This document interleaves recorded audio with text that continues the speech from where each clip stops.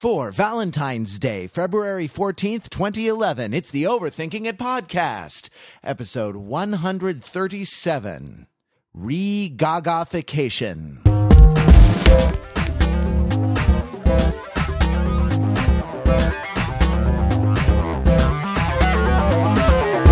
Welcome to the Overthinking It podcast, where we subject the popular culture to a level of scrutiny it probably doesn't deserve. I am your host, Tia Career. And it was like lightning. Grammy Award winner, Tia Career. I am Grammy Award winner, Tia Career, here to present the Emmy Award to Delroy Lindo for Best Hawaiian Music Album from Chicago. The Chicago Code. In Chicago, mahalo means thank you, and aloha means whatever you want it to. No, I am Matthew Rather, here with the panel to overthink all manner of things. We have music on the brain tonight because the Grammy telecast is going as we speak. That's right, the Grammys. The award so prestigious that the bellboy on The Simpsons in that one episode threw it away. Remember that one? That was the one with the B sharps when Homer gets in a the barbershop quartet. A barbershop quartet, right? But that's kind of modeled on the Beatles a little bit. Yeah. Well, because they sing from the rooftop. And right? the album covers, they do some of the Beatles album covers and parody. Anyway, that one. He says, "You want this award? Okay."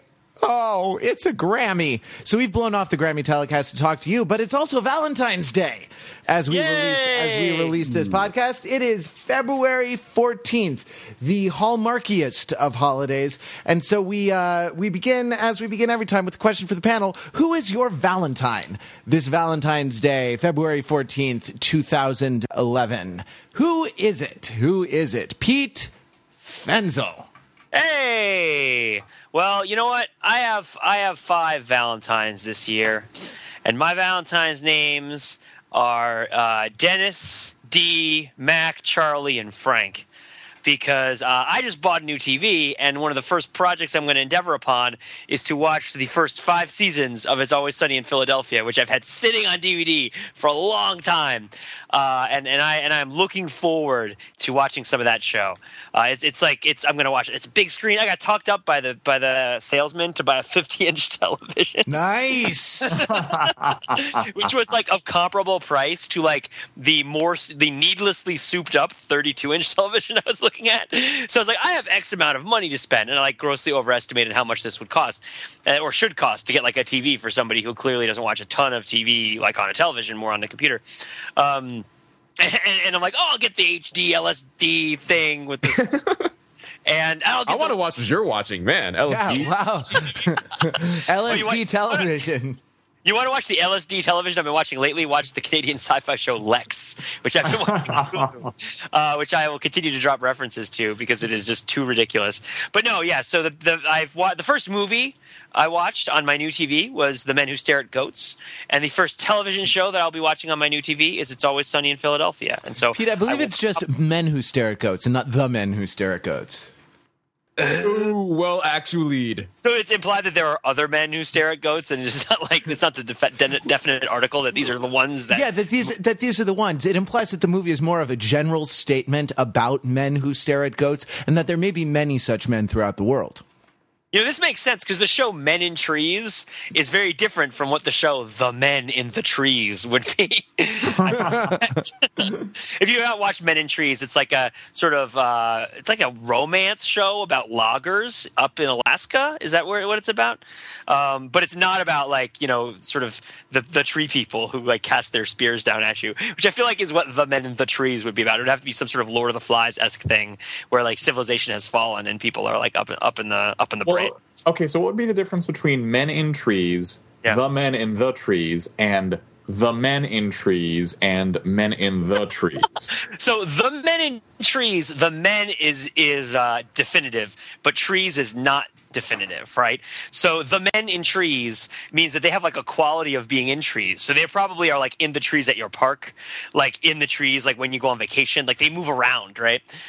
Like the men in trees. It's like and they so sort of following me a la A Beautiful Mind, but with a slightly more Tarzan aspect. Like, oh, I'm being followed by the men in trees. Yeah, exactly. So the men in trees, I see like sort of an elite unit, like a sort of Masonic order of people, almost like a Da Vinci Code meets Audubon Society, right?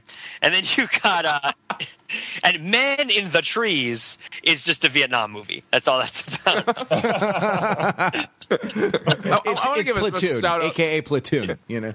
Platoon, yeah, exactly. I want to give a shout out to all of our listeners who speak English as a second language, because they're probably way confused right now.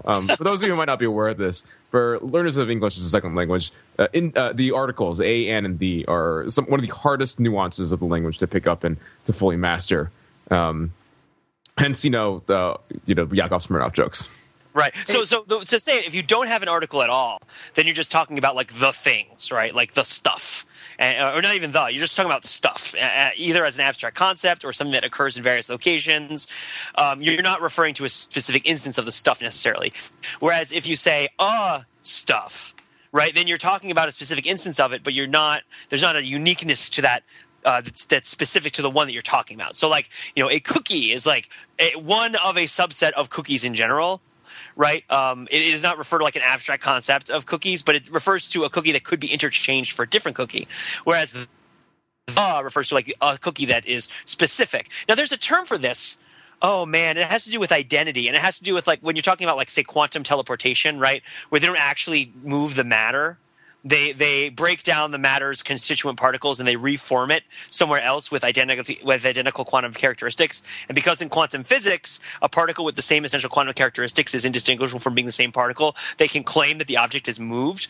But from those of us who would refer to sort of the subjective reality of the thing that has been moved, there's a philosophical degree to which it is not the same thing. So if you were, in other words, Pete, you're saying that if you were to teleport, you would be a Pete Fenzel, but not the Pete Fenzel. Exactly. Now, this is like what happened to Ohio State University, because they started teleporting it around the country, and then they had to name one the Ohio State University, which is a joke for football fans. Never mind. The intersection of Ohio State football fans and people who are fond of quantum physics, which is a huge intersection because it is an institution of higher learning with many fine scholars. So there you go. Excellent. Yeah. I'm so glad I asked. Hey, Mark Lee, who's your... That's going to be on my tombstone, by the way. I'm so glad I asked, is what it's going to say. All right, go ahead. Pete Fenzel, beloved son and podcaster. Quote, I'm so glad I asked. Mark Lee, who is your Valentine? Okay, my Valentine is a special guy. He's an older guy. He actually is just getting out of a very long-term relationship. He was really rejected by his former lover. And he's down and out, and I feel like I'm going to come in and pick him up on the rebound. I am, of course, referring to former Egyptian President Hosni Mubarak. Hosni. Oh, man. Hosni. Oh. Call me. He's been hurt before. Like, he's a vulnerable man right now. I won't hurt you, baby.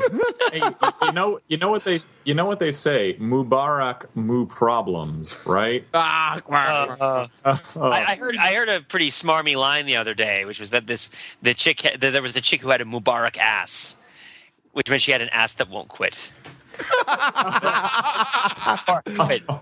Unfortunately, that joke doesn't work anymore. You have to call it a Mugabe ass now. It's great to have a podcast with 4 heterosexual men on it. I'm sorry, I'll rephrase that. So there was this dude at the gym the other day, and he had in all seriousness, or not even all seriousness, and slightly more serious. I read the factoid the other day that having been in power for 30 years makes Mubarak the 3rd longest reigning Egyptian ruler over the last 5,000 years. Wow. Yeah. So he's up there. I mean, he should have definitely built some more statues with his name engraved on the base that, 2,000 years from now could just be trunkless legs standing in the middle of an endless shifting sands. But yeah, talk about a missed opportunity. Like 30 years, 0 pyramids. Like, come on. Man. It even scans, John. My name is Hosni Mubarak, King of Kings. Look on my works, ye mighty, and despair. Yeah. Well, Hosni, You want your chance to build a pyramid? Like I said, call me, baby. But Mark, never mind. Are you building a pyramid in your pants right now? That Mark? was specifically what I was trying to prevent from happening. And yet I went there. I didn't go there. John went there. No, okay? you see, like that's you see. Here's the difference. Here's the difference. What Mark did was an insinuation, but what John did was the insinuation. So to clarify what we're talking about here is that we had a comment on the show last week. Was it last week or was it 2 weeks ago? It might have been last week, where it was just like, oh, it's pretty clear that you only have heterosexual men on your podcast because you're so smarmy and you make these comments. And I mean, granted, we've been a little smarmy lately. We haven't had as many women on lately because people have been traveling or been busy, which is unfortunate because we like having women on the podcast. But you know what I want to have people suggest is like, what active thing could we do? Like, what could we incorporate into what we do that could counterbalance this like predilection that we have? Because clearly we can't help ourselves, and we just fall into this without really trying. And it's like a matter of social conditioning where we can frown upon it and be like, people shouldn't live this way, right? But like at the same time, like we do fall into it every once in a while because it's sort of ingrained in our brain. Sometimes. To quote Lady Gaga, I was born this way. So what should we do to progressivize our discourse on the podcast so that it will remain equally entertaining? Feel free to leave something in the comments on that. So there you go. And if you're watching on iTunes, just put up a smoke signal, hire a skywriter, and we'll watch. Make a comment on ping. Oh wait, nobody uses that. Never mind. Yeah. Anyway, I interrupted. Thanks, by the way, for everyone who rated us on iTunes. We have 60 ratings now, and many of them are good. Keep those coming. I think that will boost us up. We were in the hot 120, podcasts on iTunes, I think, and that's good. The one day that I happened to look on the list, I found this there. I was like, "Hey, you guys, check it out." Were we like 119 and a half? Is that? No, yeah, we were 120. We were number 120. Oh, excellent, awesome, that's great. Well, we were hot. That is the important. We were the 120th, most popular film and television podcast, audio podcast on iTunes, right? I think at one point. Which apostle does that make us, Matt? It's not Judas. Thaddeus. Awesome. I can be. That's Thaddeus. really like Thaddeus's No, friends. Roommates, guy who cleans his shoes. we were on the hot list, man. We were up there. We were at the table at the Last Supper, man. We just were, we were down by where the broccoli Rob was, and nobody wanted us to pass it. So we ended up with like all the stuff in front of it, like the rolls and the broccoli, it all, and the creamed onions. Creamed onions are delicious. That's so smart. There's Grammys. I'm going to stop interrupting because there's Grammys that need talking about. And as delicious as cream are, the Grammys aren't going to talk about themselves. Oh wait, never mind. Go ahead. John Parrish is next on the list. John, what smarmy thing do you have to say? What up? So, having been told by the editor, told ahead of time by the editor that we couldn't use our actual real life significant others as our Valentines. Hi, Sylvia. I have a second backup Valentine, which I have developed a new and loving fondness for, and that is Berkshire Brewing Company's Steel Rail Extra Pale Ale. Now, I know we've been jonesing for a while for a sponsorship, but you know what? Screw capitalism. I'm not going to solicit money from people to talk about things I like on the podcast. I'm going to talk about them anyway, for free. I will reject your money for a beer offer. Berkshire Brewing Company, maker of Steel Rail Extra Pale Ale, which is exceptionally smooth, by the way, I should add. You can probably tell by how effusively I'm talking about that I've already had 1.5 giant tankards full of it this evening. 2 giant tanker. Hold on. 3 giant tankards. But you're not having extra pale ale, Matt. I know that because they don't make this just anywhere. No, it's a local beer that I discovered and almost immediately fell in love with for the first time on Saturday night, and immediately bought a 64-ounce growler. Growlers being, those giant, glass jugs that certain local beers come in. Most of which is gone now. So yeah, that's how good this is, and I might just take the giant bottle in for deposit and buy more. So Berkshire Brewing Company, Steel Rail, Extra Pale Ale, locally brewed in the New England area. Check it out. Any Massachusetts listeners, highly recommended. Yours truly, Berkshire Brewing Company, be my Valentine. I'd also like to throw in there another New England brewer, the Nantucket Cisco Brewers, who make Whale's Tail Pale Ale, for making a similar rhyming beer. Although I don't, I don't endorse it with nearly as much enthusiasm. I do like it, and it does rhyme. Whale's Tail is like Whale's Tail whale tail is slang for something, isn't it? It's like the yes, it is actually. Speaking of being, smarmy, heteronormative. Insufficiently progressive, apes, men in trees, if you will. In trees, yes. Oh man, but no, it sounds like John is endorsing his beer with a greater degree of enthusiasm than I am endorsing mine. But I have bought it for parties because it has a funny name that rhymes. So there you go. I guess it's my turn. I was going to say that my Valentine was a man, though I am one of the smarmy heterosexual men. I apparently can my heart can be changed because I am in love with a trader named Joe, whose fine premium lager imported from Mexico. I am sipping now under the Trader Jose private label. But have you broken up with your former Valentine, Costco?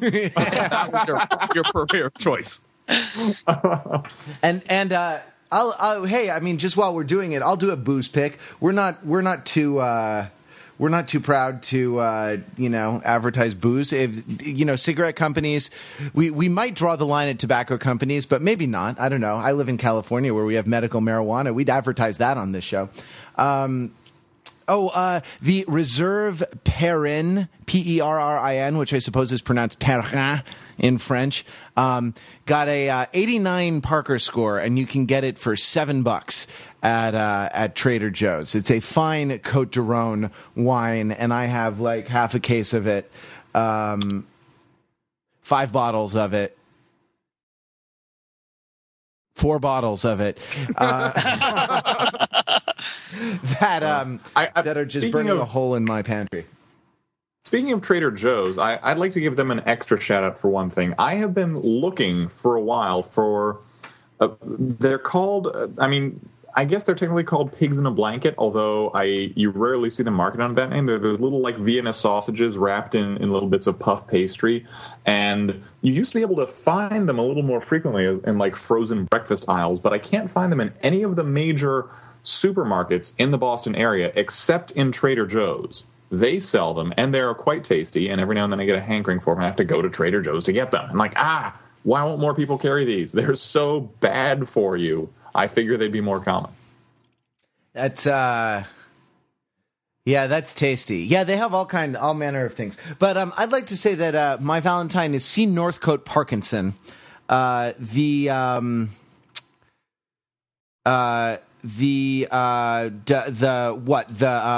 British. He was British, wasn't he? A guy who lived from 1909 to 1993, who came to be sort of known as a philosopher of administration, and is the author of the 1957 book Parkinson's Law. Parkinson's Law, in so many words, is that work expands so as to fill the time available for its completion.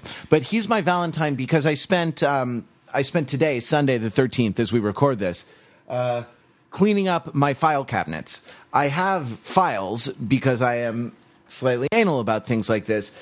But because I've been moving, I moved across the country in 2009 and then changed apartments in 2010. I haven't been putting my bills and, forms and health insurance and what have you, filing it away. I've been putting it in one folder, which is the junk folder of stuff to be filed. And this folder ended up being about 9 inches thick. And the... How thick was it, Matt? 9 inches of administrative fury. And the it's hot bank unbank action in my in my junk folder. And so I spent today filing 2 years worth of tax documents, bank statements, utility bills and things like this. And I only had an hour to do it, and so it took an hour. What would have probably taken much longer DMV registrations. I found registrations from like car registrations from like 1997.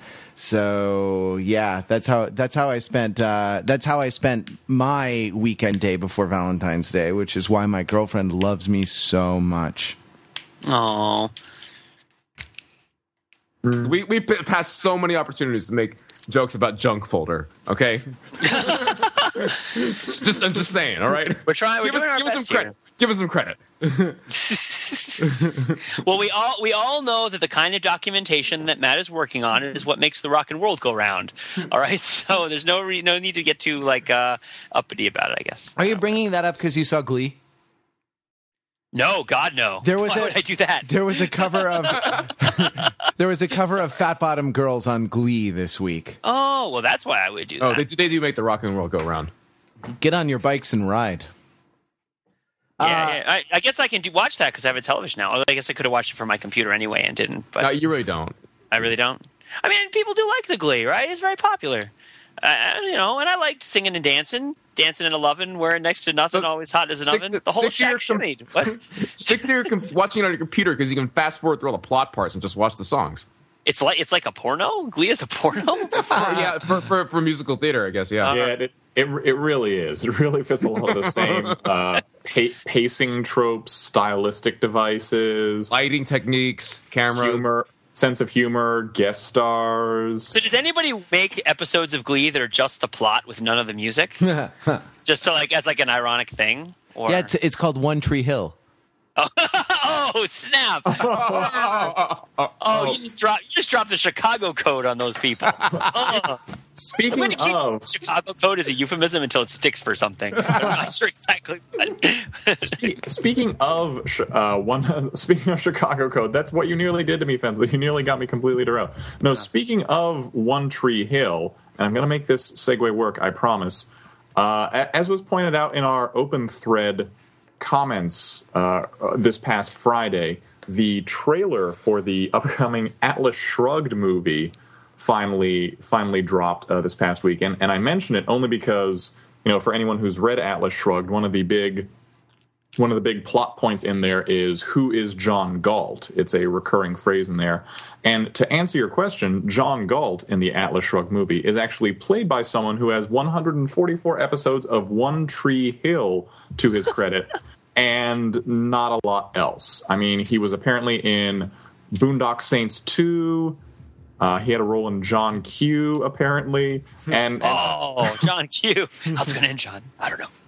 Wishmaster 2, Evil Never Dies.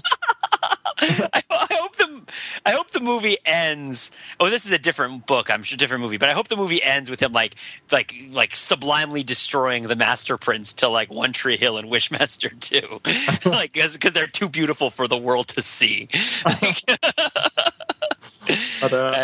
But yeah, so to answer the question of who is John Galt is that guy from One Tree Hill. So does this have a name, or is it just John Galt? Is he changing his name legally? Is that the deal? Oh no, it's Paul Johansson. If that rings any bells. Is he related to Scarlett Johansson? His IMDb trivia page suggests no. No, it's spelled differently. Scarlett's ends with an E. His ends with an O. So he had to go through Ellis Island, so it makes sense. Yeah, just like Scarlett did. Being descended from the Nords as she is. Oh man, I am not looking forward to that nonsense. Oh boy, Ellis Island or the Atlas Shrugged movie? Oh, Ellis Island, man! I got to get processed as I'm coming in. I got a guy who's got me a good job at a loading dock, or I'm gonna pick up some hay bales.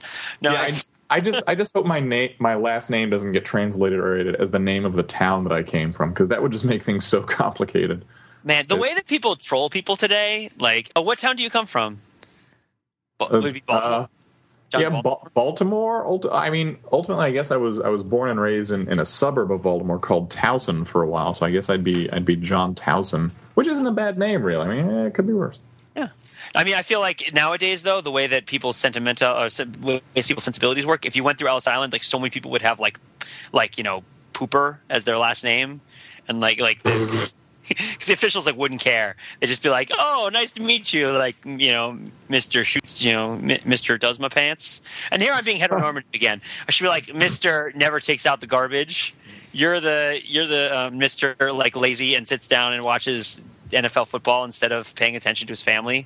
Hey, speaking of heteronormativity, Yeah. Speaking of heteronormativity, Lady Gaga made a slashing attack at heteronormativity coming from an egg and playing the organ at the Grammys. The war on the missionary position continues. It did. So can we talk about the Grammys for a little bit? Yeah. Guys, okay. We'll come back to various other topics later. Wait, But, what? What? The war on the mission? What does that mean? It means that there is a certain cultural value in vanilla intercourse and the social norms that it upholds that Lady Gaga stands as the vanguard against. She is a fifth column that is part of a 5-column penetration that is ungodly into our way of life.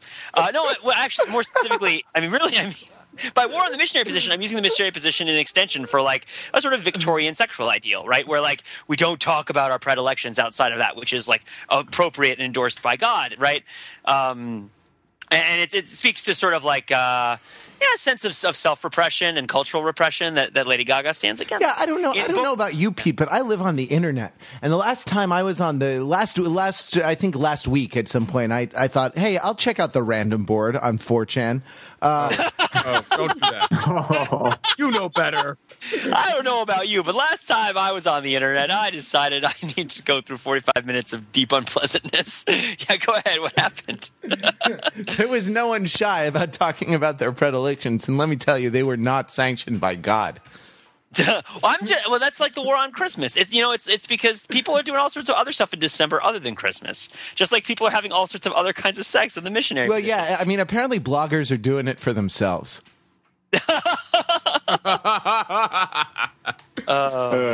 Sorry, Okay, you want to say something about Lady Gaga? Yes. So I was the only one on the podcast tonight who watched that performance in the Grammys. I sat through about an hour and a half or so of performances and award givings outs until before getting on to record the show. Anyway, so what I imagine everyone's going to be talking about tomorrow is Lady Gaga's performance. Surprise, surprise, right? I mean, she's Lady freaking Gaga. She's going to get out and do something provocative on the television. It's what she does. So I'm going to describe what happened, and I'm going to ask you guys to help me decode it, all right? Yeah, please do. I just want to apologize, first of all, because while Lady Gaga was on TV, I was actually, and I kid you not, at Wagamama instead of watching Lady Gaga. So I apologize for not getting the memo. What's a Wagamama? Oh, it's a noodle shop chain. Who can? It's kind of like a Momofuku. If you're at Wagamama, who can accuse you of being insufficiently progressive? Aren't they all organic? Something. Oh, wait, perhaps. but Fenzel, wait, hold on. You told me you were going to be at Shabu Shabu, not Wagamama. That's why you couldn't watch the Lady Gaga. Sorry. Wait. Who's on first? Sorry. Okay, all right. So Other cultures are funny, and their languages sound dumb. Like Lady Gaga's. Anyway, continue. All right, okay. So everyone should be familiar sort of during the whole repeal of Don't Ask, Don't Tell campaign. Lady Gaga sort of, I don't know if she coined this phrase or appropriated this phrase of I was born this way, right? As being saying like, homosexuals are born this, or LGBT, whatever, they're born this way, and they can't, there's not some sort of like a deformity that society should punish and all that kind of thing. Celebrate, the LGBT diversity, all that kind of stuff, right? Mm-hmm. So her new single dropped. Obviously called Born This Way. It's really nothing to write home about musically. It's very much just kind of a pretty standard pop dance song. Well, most of her stuff is, but this even more so. So she comes out on stage carried in an egg, right? As in, like, there were photos shown previously that she was like carried into the Grammys very publicly on the red carpet, encased inside of an egg. Which, right. By the way, for fans of Spinal Tap, might remember that this is totally a ripoff of Rock and Roll Creation. And I'm pretty sure Spinal Tap. I'm pretty sure that Derek Smalls was stuck in another egg somewhere off stage and could not come out to join the dancers. Anyway, so Lady Gaga comes out of the egg. She is accompanied by a bunch of very scantily clad androgynous backup dancers, and she herself, most notably, has like these. It looks like these horns or like some sort of implants like growing out of her shoulders, like deformed shoulders. Basically, it's just a little bit hard to describe. But I guess the subtext being that, she looks different from everyone else, and yet she was born that way. Ironically, of course, she was not, in fact, born that way. Some makeup artist put it on her. But anyway, so she gyrates and dances to that. There's various, dressing and undressing going on, and that was that. Yay, LGBT. So wait, so she just like she was born there. The main salient point of the performance and the main symbol that was used was an egg that she came out of. She just came out of the egg, and I think the egg just kind of went away after that point. But there was nothing else in the presentation. That was at the beginning. Okay, and then afterwards was when she started sort of a floppy hat, and then afterwards, what you most noticed about the performance was these weird things she had growing out of her shoulders. She didn't cut herself and blood spill over the thing. She didn't play. Okay, here's another thing that happened in the performance as well. She ascended these stairs and played what is it, toccata and fugue, the Bach do-do-do-do-do-do-do. That's the toccata, yeah, D minor. And there was some weird deformed mannequin heads of Lady Gaga on the organ itself as well. And she went back down and joined the dancers, and that was about it. Now, were the things growing on her shoulders during the show, getting larger? No, that would have been pretty cool. No. But our makeup technology hasn't quite advanced that far yet. I gotcha. Okay. So the main point there. So there's something interesting here, and I'll stop if somebody else has something to volunteer. But so at least this is what I learned while studying the history of hate crime in college. So there's two different ways that you can approach kind of justifying or explaining an otherness, right? In two main ways that you can justify or explain an otherness in a civilization, and one of them is that it's a choice, and one of them is that it is not a choice, right? For whatever reason, either it's because it's genetic or developmental. I mean, prior to current times, this distinction would not really matter between developmental and born, genetic, right? It's either something that you as a living being have intrinsically, or it's something that you believe and ascribe to, right?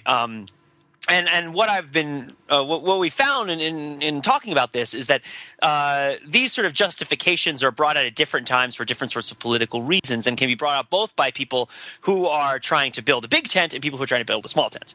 So if you want to say, a good example of this is slavery. Let's look at slavery. Slaves are born that way, right? In the United States, in the Roman Empire, they aren't born that way necessarily. They become that way because of actions that people take, and they're conquered, and they have a legal status. But in the United States, slaves were born that way, and they had specific rules that referred to them. That there was nothing that they could do to change the rules that apply to them. Right. When you have a certain status, you do a certain thing. And this extended, of course, it refers specifically to slaves, but extends to all African Americans in certain ways over the course of history. You suffered from these particular infringements because of something that you couldn't change about yourself, even to the extent that if you only had a bit of the drop of blood, you still suffered all sorts of social ramifications that were encoded and illegal.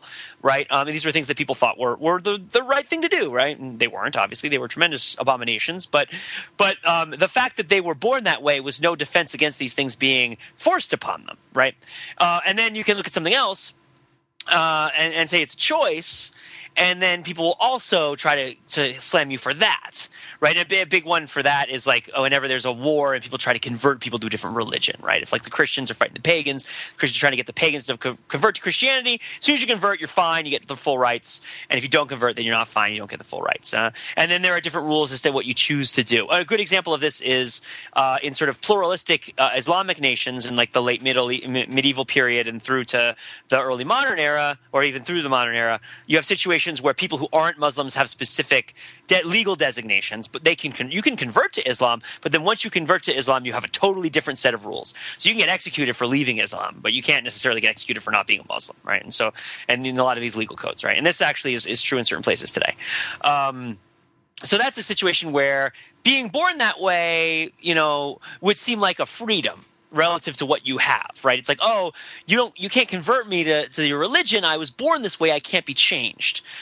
In that kind of situation. Now, a good example then to sort of complete the trifecta, and the example that illustrates this is you can compare and contrast how Jews are treated under the Spanish Inquisition versus how they're treated under Nazism. Because under Nazism, they're born that way. They can't be changed. It's a genetic bloodline trait or whatever. There's nothing you can do about it. And then under the Spanish Inquisition, you can convert, right? And you have that option. And so the point that the professor is trying to make is we think that in our own day and age, dealing with homosexuality or queer, LGBT, I don't stay up to date with what the proper terms are. I'm sorry if I offend anybody by using the wrong one. But I try, but I'm not as good at it as I like to be. But you think, if you can say you were born that way, then you won't suffer discrimination because of it. And that's not necessarily the case through history. It varies by time and place. And the big factor that he says is that the solution is different. And I use the word solution knowing its historical weight. If you are not born that way, then the thing that people will try to do is get you to change, and they will coerce you, right? And they will try to put legal limits on what you can do, and they will try to change your status, and they will try to do things to force you to make that choice. And if you're born that way, they will kill you, or they will use like physical coercion against you, right? So the idea is that if you don't think your enemies have the guts to actually shoot you, claim you were born that way. And if you think that your enemies are going to shoot you, like claim that you have a choice and they won't kill you. And that sort of pressure to go back and forth is one of the ways that this dialogue changes over time. Nowadays, we like to think that we have the technology to really say, yes, people were born that way. No, they weren't. In the past, people have believed that too and have turned out to be wrong.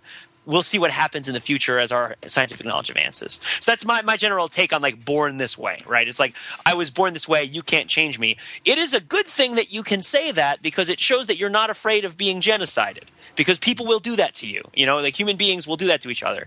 So it's sort of a game of chicken, right? It's like you're saying, well, I'm cutting off my steering wheel and throwing it away. I'm not going to swerve. So, you know, if you don't swerve, we're going to crash, like that sort of thing. You're trying to change the payoffs. It's a strategic choice. Now, I don't know. I actually, you know, I believe it when people tell me that it's a born trait. I think it's complex, and like I think the social definitions of it have changed over time. And I believe people when they say it isn't a choice. But I wouldn't be surprised if it becomes more nuanced over time, right? And we learn more about how these things work, and that a lot of the way that people identify themselves is political. So there you go. That's my take on being born this way. So I'm going to take a slightly different tack. Sure, of course, go for it. You know, not taking nothing away from Lady Gaga's, stated affinity or stated defense of, LGBT rights and the whole It Gets Better movement and all that.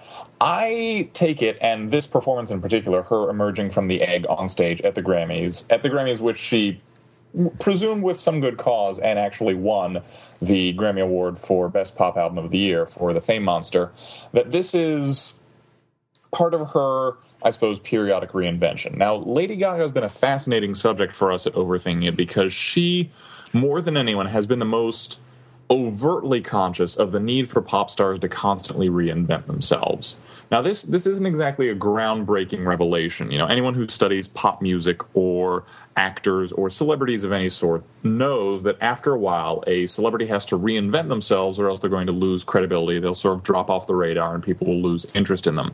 But where Lady Gaga's interesting is that she seems to not only know it the most explicitly, but do it the most overtly. It's kind of like watching a Broadway show or a theater show where the stagehands actually physically come on stage and you can see them moving props around and such like that. And it taps into an article, a New Yorker article that I've cited in the past in my piece on Tiger Woods about what's called the Iron Law of Stardom.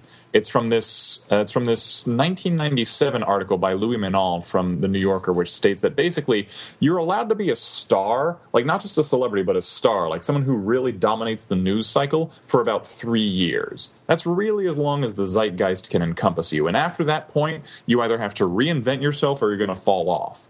And people will cite counterexamples like, oh, what about the Beatles? And, the Beatles actually went through several reinventions. Like, oh, what about Madonna? Madonna actually went through several reinventions. Mm-hmm. So, like, every example cited against it is usually just an indication of the fact that people have to constantly reinvent themselves. And Lady Gaga not only does this, but she does it pretty publicly as well. Like she does not shy away from the fact that, oh, I'm going to do something completely shocking and weird the next time I show up in a public place. You don't know what it's going to be.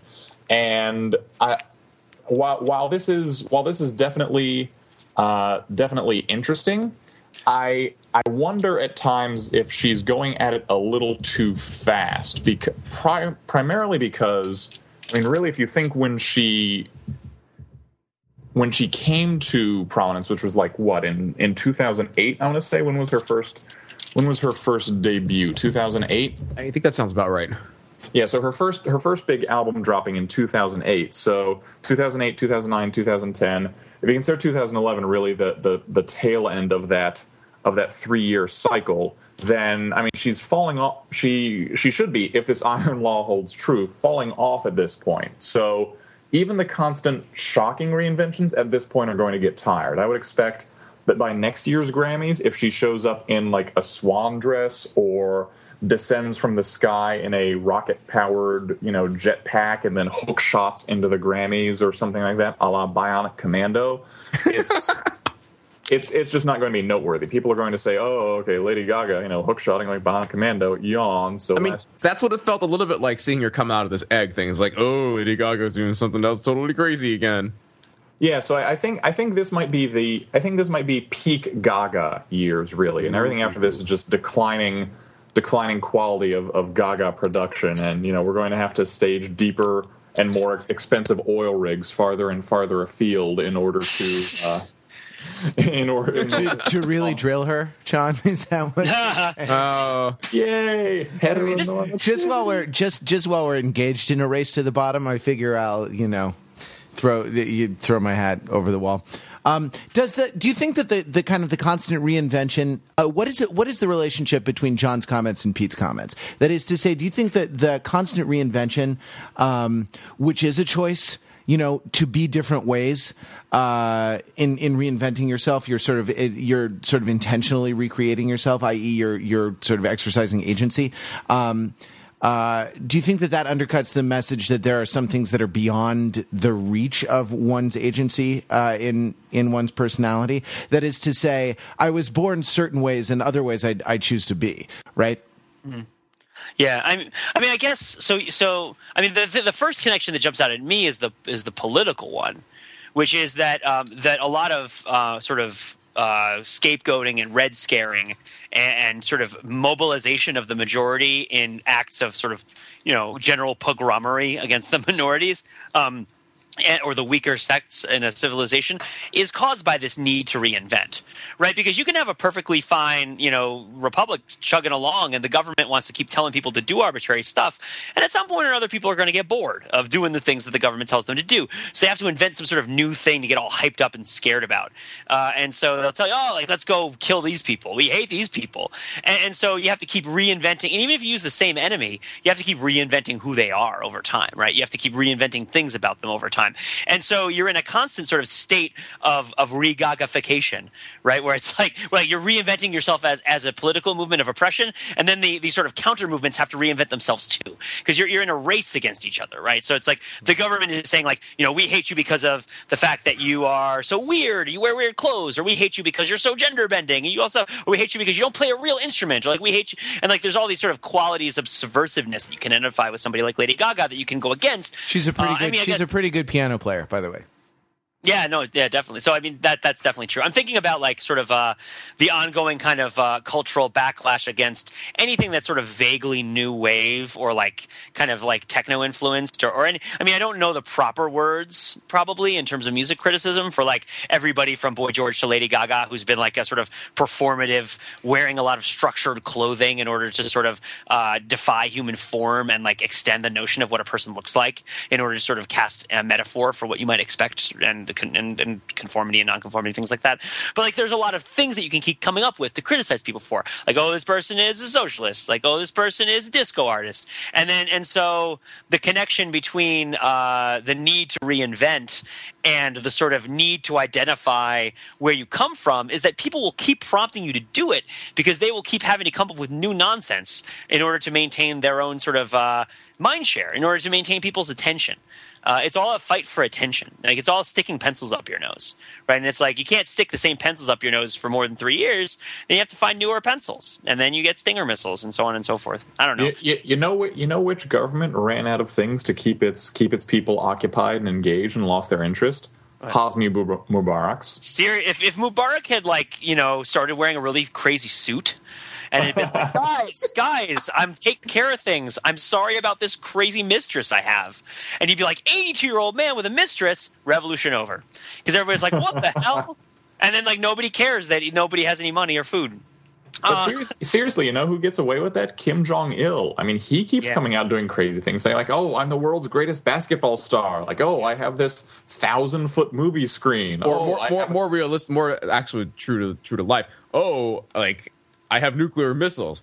Oh, I shelled this South Korean island. Ooh, I sank your battleship. Yeah, I mean, if we want to extend this a little bit farther and look at some other history stuff, maybe it isn't a coincidence that time periods in which you see upheavals in, you say European history in like the 1600s, like the English Civil War and the French Revolution come at times when the control of fashion in particular sort of moved out of the ruling class into the sort of ascendant ruling class, right? And sort of like the new things that were happening were not coming from the aristocracy anymore. They were coming from people who had new industrial ways of making clothes. And like I also always sort of wondered when you talk about a particular part of the world being dominant, when they can't really control everything, like when you talk about Louis XIV's France, like controlling everything, and you look at its actual geographical extent, and it's not that impressive relative to other people inventing the things that the people are ascribing to, right? Like that's the 3-year cycle. Like Louis XIV was a Lady Gaga of his day, right? And that he's like reinvented himself in this new style, and he had the crazy headgear to go along with it. That maybe this is all like maybe celebrity as a form of control is like much more endemic, because people talk about celebrity now as if it's this new thing, right? But maybe celebrity control is something that's functioning in a whole bunch of different kinds of areas of society. And of course, there's not a controversial statement, but I'm putting it out there as if it is, because that's what the news does to make things sound new and exciting. Yeah. When in fact, it's the same pop dance track we've heard for the last 30 years. Yes, but you know what? No, we can't read my poker face. She's got nobody. Poker face, but.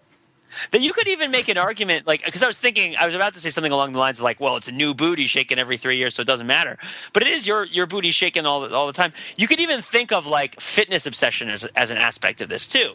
You could say like people feel this need to reinvent their bodies, even if they're okay with their bodies, because a certain amount of time goes by and you get bored of it, and you want to have something different and something new and something better. And maybe it's that urge for the new as much as sort of like any sort of broad cultural demonization of some quality that you don't like, right? Maybe it's your sort of lack of comfort and a lack of ability to be comfortable with stuff. I mean, isn't this also the topic of a lot of Goethe's Faust?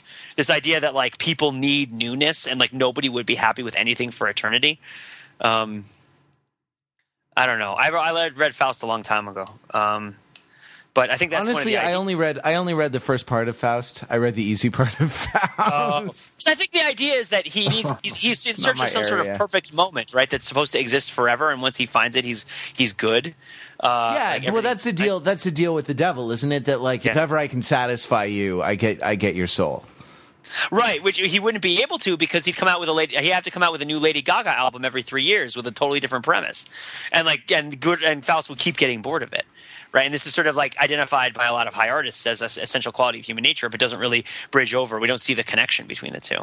We don't see why is it that there needs to be a production of Othello in like a turtleneck this year, and then next year they're dressed up like samurai, and then 3 years after that, like they're dressed up as a bunch of cats. Like why do we have? Pete, I thought that you were in favor of revivals of great works, and in fact would like to see the practice expanded into other art forms.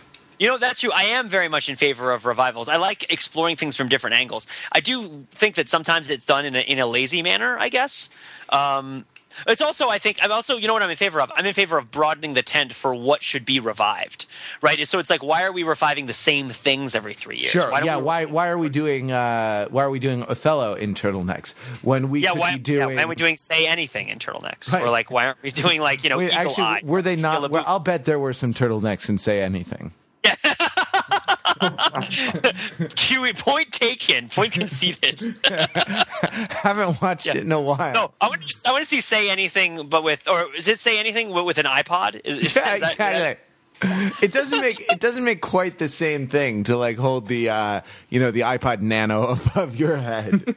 That's totally like the George Lucas, Steven Spielberg ET solution. Is like re-release Say Anything, but Photoshop out the boombox and replace it with an iPod. With a walkie-talkie, because whenever you replace anything, it's with a walkie-talkie. Yeah, fair. Although since Cusack uses both hands, it would have to be 2 iPods. Right. That's true. Right. And Unless what he's playing is the Flaming Lips Zyarica, which is the Only half of it, though. only half of it, which is the album that was released on 4 compact discs that are meant to be played simultaneously on 4 CD players. I'm sure it's many times, but I love that. I love that album. That's a great album. I'll endorse that album as long as you're drinking rhyming beer while you're listening to it. At the fail whale tail split rail And the snail mail snail mail with a pale trail. What? So what else has happened at the Grammys tonight? We've talked a lot about Lady Gaga, as we're meant to, her being near the tail end of the zeitgeist. But there was a huge differential in profanity when CeeLo and Gwyneth Paltrow sang a song together, right? Didn't that happen? Someone was telling me that we're really surprised that Gwyneth Paltrow and CeeLo were singing a song together. Yes, they sang "F You." They did. Oh, she sang "Forget You" with CeeLo. Did they sing "Forget You" or did they sing "Fuck You"? Which did they sing? It's tough to say from this New York Times live blog that I'm reading here. It appears that they sang "F You" and that they censored it on air. So like that's basically the audio dropped out. That's awesome. So Gwyneth Paltrow sang that song on the air. That's really sweet. That appears to be the case. Yes. Okay, I got to look up the YouTube video for that. Well, that's Pete. Again, this is again why you should be watching Glee. Gwyneth Paltrow performed that song on Glee. But they performed it as "Forget You" and not the other. They did? Yeah, I could be mistaken. I think it's actually maybe "Forget You." Oh, so it's really like a reenactment of a Glee scene? Oh, okay. Yeah. Man, I'm not. Okay, so let me talk about. You see, it's a remake, Pete. It's a remake. You like it? Fair enough. Is it with Gwyneth Paltrow with short hair, like in Sliding Doors? They have like 2 different versions of her. No, never mind. Go ahead, Mark. Let me talk about the other part of the Grammys that I actually saw, which is actually noteworthy, which is the Justin Bieber, Usher, Jaden Smith performance. Okay. So most notable thing is that, yes, Justin Bieber is going through puberty now. His voice is significantly lower than when he recorded his first round of hits. As you may recall, the song "Baby," featuring Ludacris, is in the key of E originally. He plays its solo acoustic guitar on stage in the key of C. Those of you following at home, that is a full major third step down, and sounded very different. And I'm worried. I'm worried about the Biebs. I'm thinking that he might be losing his magic in losing a few notes off of his range. So we'll be following the story very carefully. But aside from that as well, he came out with a bunch of ninjas. It looked like no, I'm serious. It looked like I love that really fine clarification of the specific notes and keys. He has a bunch of ninjas. It looked like Mortal Kombat. I was tweeting this. Looks like Justin Bieber discovered Mortal Kombat last week. He discovered and then he came out with like Scorpion and Sub-Zero. That's sort of a ninja mask type of thing. And so they're dancing around. There's again this Asian motif thing that I wrote about or tried to write about a while back with the music video to "Somebody to Love." Random Asian motifs and imagery which don't really signify anything except I don't know. We could talk about otherness some more. Just like it looks like the product of a 14-year-old's mind. It's like, ooh, ninjas, cool. Right. Well, that's sort of what he's marketing to, I guess. So wait, so I want to send Justin Bieber in the mail. I'm going to send him a flouncy shirt with ruffles on it and a really long brown wig and a copy of "Bat Out of Hell" because he's going to be a pop baritone soon and he's got to learn how to make that. Oh God! How awesome would that be if Justin Bieber were the next Meatloaf? If his voice dropped just enough that he had to really holler in order to get everybody's attention because he couldn't the ladder anymore. Oh man! If Justin Bieber started singing "Bat Out of Hell," that would be awesome. Oh yeah. Because there's been 3 "Bat Out of Hell" albums now, I think, and the 4th is certainly due. Is Jim Steinman still plugging away, or did he kick the ball? Oh, I'm sure he is. Yeah. Instead, don't worry. They encoded his songwriting skills into an algorithm somewhere. They can crank up awesome power about 3 years to come. Not long ago, but you're all coming back to me now. That's yes. Yeah. So to make, I know we've been struggling all night to make this discussion less heteronormative. So I will do my best to steer one for the ladies or for the the guy favoring guys by talking about the Bob Dylan, Avett Brothers, and Mumford & Sons lineup, because the three of those groups, if you consider Bob Dylan a group, all got on stage and played a medley of their songs. Mumford & Sons being an indie British group, very sort of lo-fi, that played their hit "The Cave." the Avett Brothers playing Head Full of Doubt, Road Full of Promise, and I don't have here what Bob Dylan played, but presumably one of his songs. He has several. He sang the one that goes. Oh, but in any case, ladies, Mumford and Sons and the Avett Brothers, both kind of attractive, as I'm given to understand. They're both good artists, so I know the ladies like them. So there you go, something for you. Don't ever say I didn't give you anything. So wait, but here's this is interesting, right? Because was it a folk performance or is it like an indie alt performance? Like, what genre were they shoehorning Bob Dylan into this time? Well, I mean, Mumford and Sons are sort of folksy, roxy. Avett Brothers, I'm not as familiar with, but Mumford and Sons have a very sort of British / Irish hills folk sort of sound, but not like in a Dropkick Murphys kind of way. No, that's Dropkick Murphys. I would. I'm just messing with you. Oh, okay. This is a joke I shouldn't get because they're punk. There's a difference. There's a difference between folk and punk. If the I classify everyone by their ethnicity. That is the only thing that matters. I was born this way. That's how it works. Born as matter. So the Dropkick Murphys and Riverdance are the same musical act. As far as No. If the 20th century taught me anything, it's that folk and punk are different genres of music. Okay, fair enough. Is that a joke for folk and funk enthusiasts to get? Or no? I don't know. Okay. Yeah, don't tell Woody Guthrie. So it's interesting because Bob Dylan has this arc, right, where he starts out big time as a folk protest artist, and then he kind of like becomes this big star, and his music kind of crosses over, and then he goes into this sort of like experimental phase, right, where he's like he kind of betrays his fans and goes electric and all that other stuff. But then he sort of becomes this institution, right, where I feel like even if he releases new dynamic tracks, the weight of the work he's previously established, he's like Bruce Springsteen. Like, even if you like his new album, it's not really going to move the center of gravity of where people consider his work to reside, right? But he did spread the field enough early on that like he can get slotted as sort of a mark of legitimacy into different styles of just different sort of marketing packages of music, right? I mean, I guess there's that. So it's like, and so there's a lot of different things that can be called folk, right? Like one of my friends asked recently, like, what's your favorite folk song, right, or folk protest song? And I was like, it's like If I Had a Hammer or something, or like This Land Is Your Land was actually my answer. But that doesn't really sound, that's a very different song than like The Times They Are A-Changin', right? And which is in turn a very different song from anything by a folk artist that's like new today, right? I mean, I don't know. What do you guys think about that kind of stuff? Or do you think that at this point, those kinds of classifications, are they things we make because we're comfortable and has like the sort of compartmentalization of the audiences for this music sort of broken down to the extent where the terms aren't serving as a useful shorthand and you just Google search it and you just search Mumford and Sons and you don't search like folk, post pre-neo-funk, folk, rock? I don't even know. I sort of gave up on genre as a classifier when I saw an MTV commercial that was talking about offshoots of crunk, and I thought, is crunk really established enough that it needs subgenres? Like, oh, this is a particular region, and of course it probably is. And I'm being very very privileged and dismissive in saying that all crunk is alike. But at the same time, I think... John, all happy crunk is alike. Every unhappy crunk is unhappy in its own way. I would say that it's not that crunk isn't established enough to deserve it. It's that the qualities that make something crunk aren't tightly defined enough to justify subcategories, right? It's like something that is crunk is sort of, by definition, somewhat sloppy. Right, so it should have some more kinds of variance to it. At least that's always my understanding of it. Right, that makes sense. I mean, and I've talked about this on the site as well. That a genre needs to be well established and have a genre already needs to be well established and have some successful examples from it before people can come back and start labeling it a genre. So when crunk first came out, people weren't saying like, oh, here's this thing, it's called crunk, enjoy.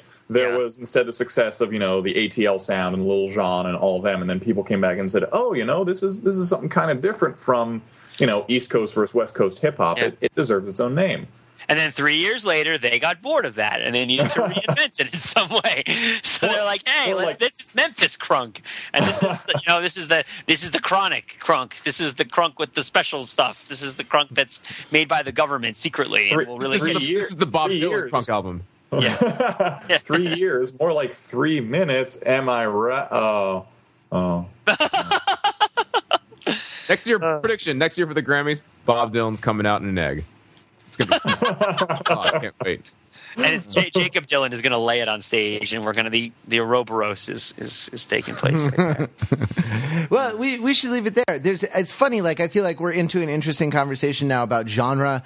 Yeah, I mean, what you're suggesting, John, is that genres get applied afterwards. That is to say, genre is a product of artistic criticism, not of artistic creation, and that yes, and that it's something that's always applied ex post facto, and that's interesting. I had some stuff that I wanted to read. Apparently, Yale University Press has released an anthology of rap. The Anthology of Rap, edited by Adam Bradley and Andrew Du Bois. What, Harold Bloom did not have a part in this? Yeah, no, Shock. Oh God! He was too busy editing like poetry for really intelligent white children. There were two. There's a forward and an afterward. Sorry, that was mean. I apologize. Well, I mean, it's interesting because this review that I read in Poetry Magazine by Adam Kirsch, kind of takes up this question of like, what is art and what qualifies to be, what qualifies rap lyrics? Why do rap lyrics both belong and also really don't belong in a magazine like Poetry Magazine? Let's see so the foreword is by Henry Louis Gates and the afterword is by Chuck D. That's what I was trying to look up. So Harold Bloom was nowhere to be found. I shouldn't be so mean to the pretentious, tremendously pretentiously named book, Stories and Poems for Extremely Intelligent Children of All Ages, which is like, it's probably not a racist book. I'm guessing he probably put some stuff in there to sort of appeal to different people. Pete, don't walk that back. I mean, once you become, a Yale University professor, you lose a tremendous amount of street cred. I mean, you could almost graph how much you lose. So I would not apologize for that. Not Princeton, though. Cornell West can rest easy. I want to read one passage. One passage from this review. The gangster culture and rap bear some similarities to the warrior culture we can see in the Iliad. Both value physical courage, encourage bragging, indulge masculine self-pity, and make it easy to dehumanize women. And with that, let's bring this episode of Puerile Misogyny to a close. No. And the darkness swirled before their eyes.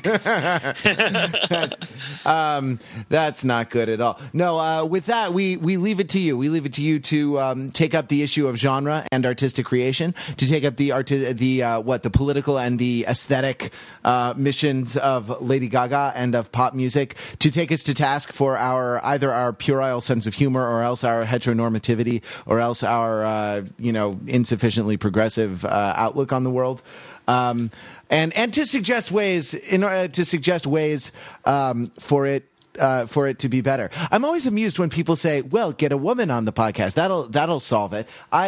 Some of my favorite women are just as puerile as I am. Thank you very much. And I believe that very strongly. That changing the identity of the person doing the thing doesn't necessarily change the action. Right? It's not really that. People can do things. People are capable of stuff. Yep. Don't limit yourself by classifying. Yep. Absolutely. Whether you were born this way or not, people can do stuff. All right. So if you want to join the conversation, if you're a sucker, you can email podcast@overthinkingit.com or call 203-285-6401, but we'll never get to your questions or comments if you do. The thing to do is to go onto the site and leave comments on the show notes, where very good conversations happen every week. If you want to help us out, go onto iTunes and leave us a rating. You don't have to type a review. You don't have to type any words. If you do, that's great, and we appreciate it. But if you don't, that's fine too. Just click on a number of stars. And hey, would it kill you if that number was 5?